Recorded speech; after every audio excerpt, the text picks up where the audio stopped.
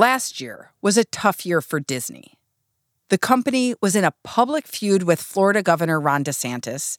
Its streaming business was floundering, and investors were getting impatient.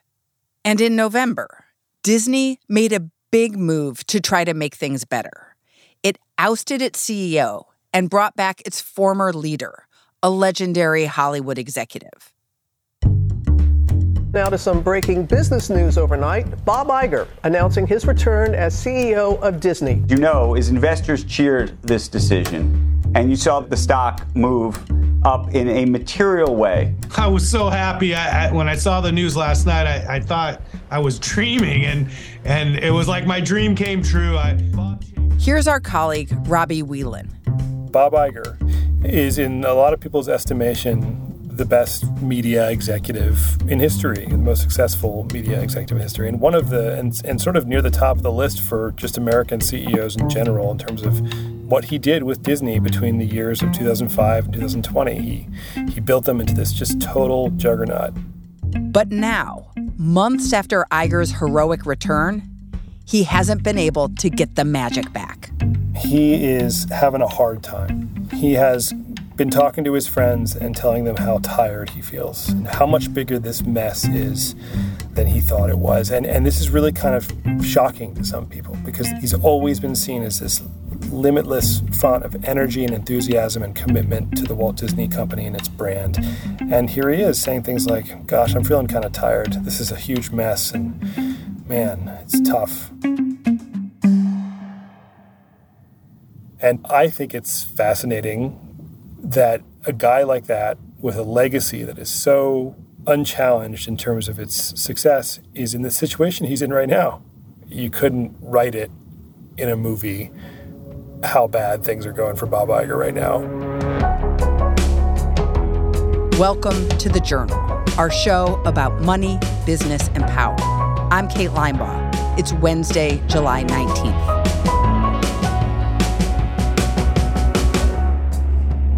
Coming up on the show, Bob Iger's troubled return to Disney.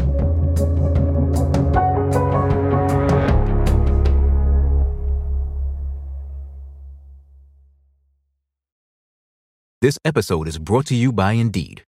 We're driven by the search for better, but when it comes to hiring, the best way to search for a candidate isn't to search at all. Don't search, match with Indeed. Use Indeed for scheduling, screening, and messaging so you can connect with candidates faster. Listeners of this show will get a $75 sponsored job credit to get your jobs more visibility at Indeed.com/journal. Terms and conditions apply.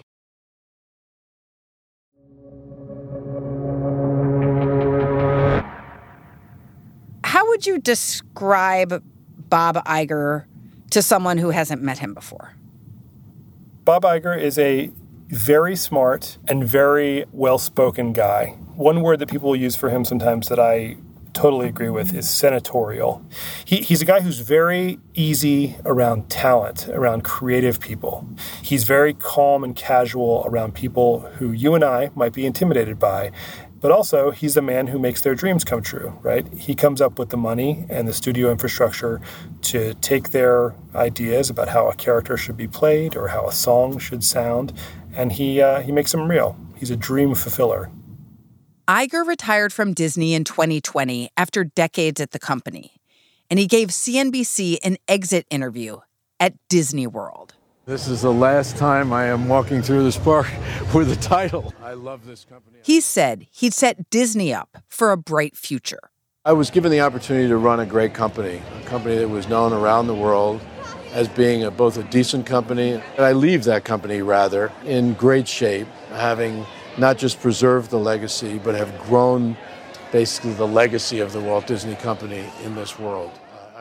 As CEO, Iger led Disney to buy Pixar. Ants don't serve grasshoppers. It's you who need us. And Marvel. Big man in a suit of armor. Take that off. What are you? Genius, billionaire, playboy, philanthropist. And Lucasfilm. He told me you killed him. No. I am your father. Iger also spent more than $70 billion to buy entertainment assets from 21st Century Fox. And he launched a streaming service, Disney+. When he left, he handed the keys to the kingdom to the next CEO, a man named Bob Chapek. Bob Iger had this roadmap, and I think he thought, this guy will be able to follow this roadmap to success without changing the company too drastically. And that's not exactly how it worked out. Bob Chapek was a numbers guy.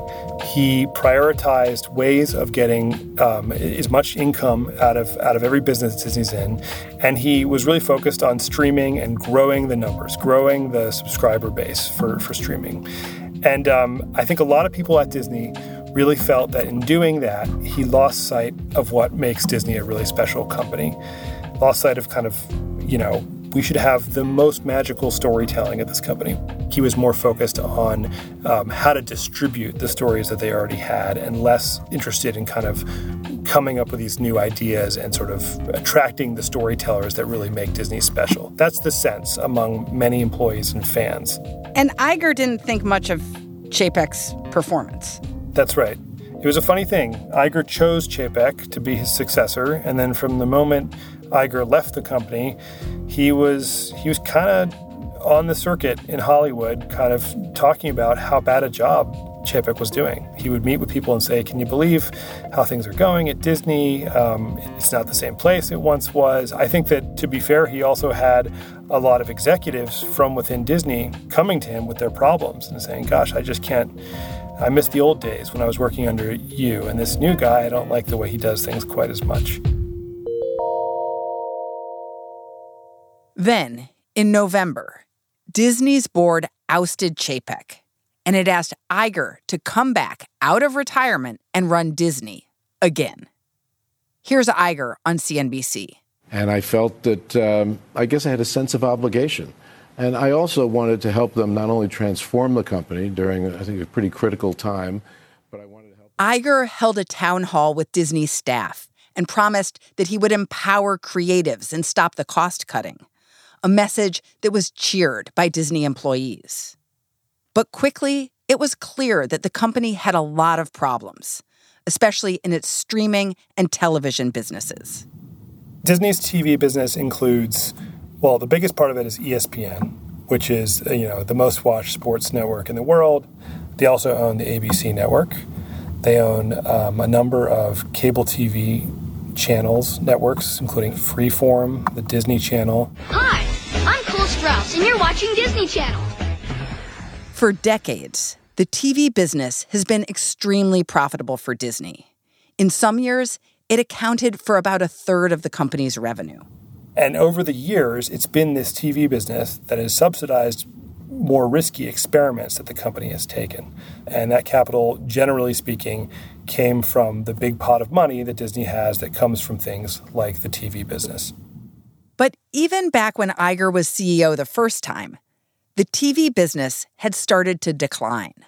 Streaming was on the rise, and he knew he needed to do something. His plan was to gradually transition Disney's content business away from traditional TV and towards streaming. The idea being, if you attract enough people, if you grow these streaming platforms at a low price of entry, give them deals for free 6 months or some kind of discount on the signups, and if you just grow the streaming interest really fast, get hundreds of millions of subscribers, then you'll have the market power to sort of gradually move those customers you have who are on traditional cable packages over to the streaming side. And then you can raise prices, and you can sort of figure out what the sweet spot is for a subscription price, and you can figure out what the sweet spot is for how much you need to spend to produce the shows and content that they want to see. As a part of building out Disney+, Iger wanted more content. And he found it in that deal with Fox to buy a roster of shows, movies, and sports broadcasting rights. So, for example, Avatar, that movie franchise, the top-selling movies of all time, it included shows like The Simpsons, included movies like the X-Men, superhero movies, the National Geographic Channel, FX Studios. They also ended up with 2/3 ownership stake in Hulu, which is where some of Disney's most watched shows air now. I'm talking about things like, did you watch The Bear? I have watched The Bear. I watched The Bear too. I loved it. My wife and I binged it in like 3 days or something like that. Don't wipe your hands on your apron, Chef. Jeff. Chef. And so buying that basket of assets was integral to Disney being able to compete for general interest viewers, which is a huge part of their market. But that streaming investment hasn't quite worked out the way Iger expected. In the final quarterly report of last year, Disney reported that they'd lost $1.5 billion that quarter alone in streaming. The streaming business had lost $1.5 billion in just 3 months. And that was a major shock to everyone. You know, they'd seen a lot of losses. They knew there were going to have to be losses to grow. But losses of that degree and coming that quickly were a major body blow. And investors rebelled. That investor rebellion is after the break.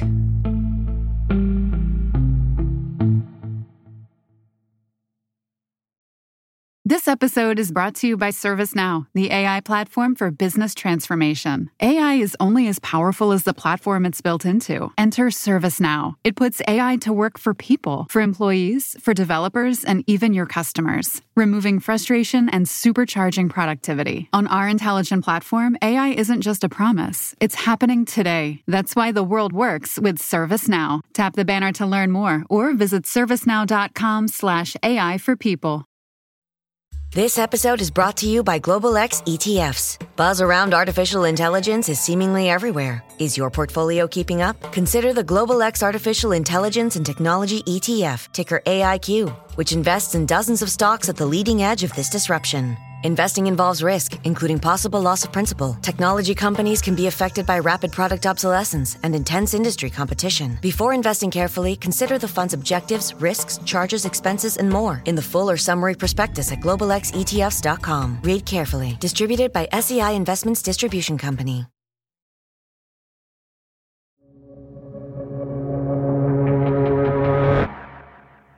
When Bob Iger returned to Disney, he came back to new priorities from Wall Street investors. There was a time when Wall Street loved to see tens of millions of new subscribers, and they would never ask, how much did you spend to get those subscribers? Now they're asking those questions, and there's a lot more scrutiny of growth for growth's sake, and people don't like that anymore. In January, some of Disney's shareholders launched a rebellion. It was led by activist investor Nelson Peltz with the help of his friend Ike Perlmutter. Perlmutter, the former chairman of Marvel, is one of Disney's largest individual shareholders. One of the big issues they had was the billions of dollars of debt that Disney took on for the Fox deal. Disney said the deal was, quote, critical to compete in streaming. Peltz wanted Disney to add him to the board, to have more say in the company's decisions. Iger fought off the effort. The way he got them to scram and end this campaign trying to get on the board was he said, look, we've heard you. We were going to do this anyway, but what we're going to do is we're going to cut $5.5 billion from our budgets this year, and we're going to lay off, or we're going to eliminate 7,000 jobs at the company. And that way, the company will be a lot leaner. Things will improve. Presumably, the stock price will go up. We'll start paying dividends again, and you guys will all be happy. There'll be no need for you guys to come at us and cause all these headaches for us. So that worked for the time being. And the restructuring of Disney's business may not be over. That became clear last week at a conference hosted by an investment firm. They bring all the big wigs from the big tech companies, from the big media conglomerates out to Sun Valley, Idaho. They all get together and they wear their Patagonia fleeces and they walk around and go hiking and walking and talking about deals. Billionaires Summer Camp. It's Billionaire Summer Camp, yeah. And while they were there, at the beginning of the week, Disney sent out a press release saying Bob Iger is going to give a big, important interview on CNBC on Thursday morning. He got up at the crack of dawn, gave this interview, and in it he said that he's going to sell off the TV business. Now, there's clearly creativity and content that they create that is core to Disney, but the distribution model, the business model that forms the underpinning of that business and that has delivered great profits over the years is definitely broken. And we have to call it like it is, and that's part of the transformative work we're doing. And this is huge news. Bob Iger started his career at ABC News in 1974. It's where he grew up as a businessman, as an executive. So selling the linear TV business means potentially selling ABC, the network. So it's almost kind of like I was texting with the source the other day about how it really kind of sounds like it's kind of like he's selling off his childhood home for at a fire sale, and it's very surprising for people who know him. Here he is talking about getting rid of the business where he learned how to do business. Iger also talked about the challenges in the media landscape and how they're tougher than he thought.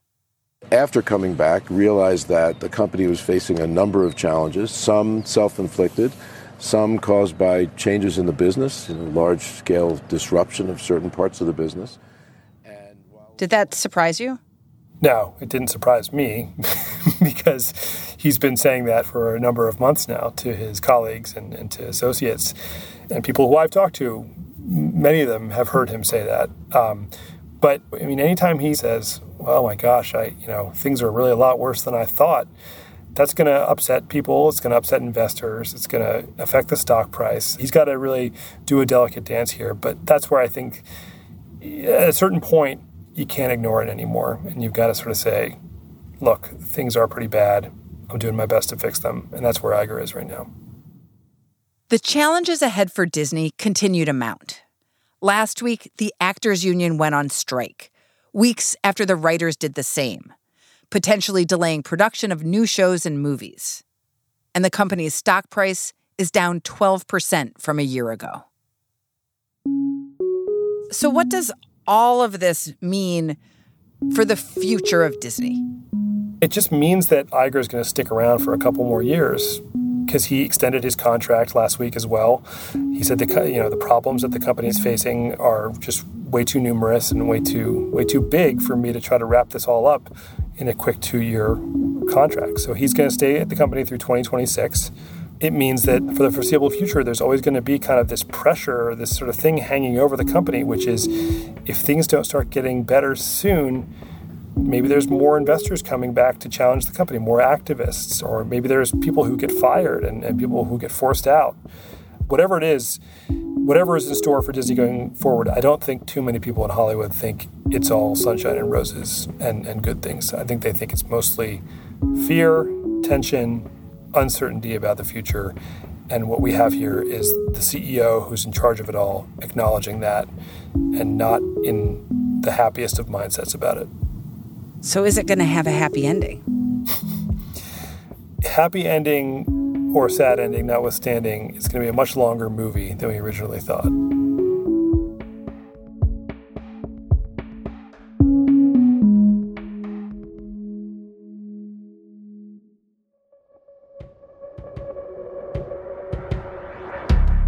That's all for today, Wednesday, July 19th.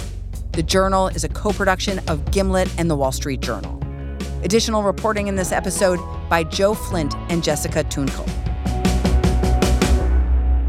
Thanks for listening. See you tomorrow.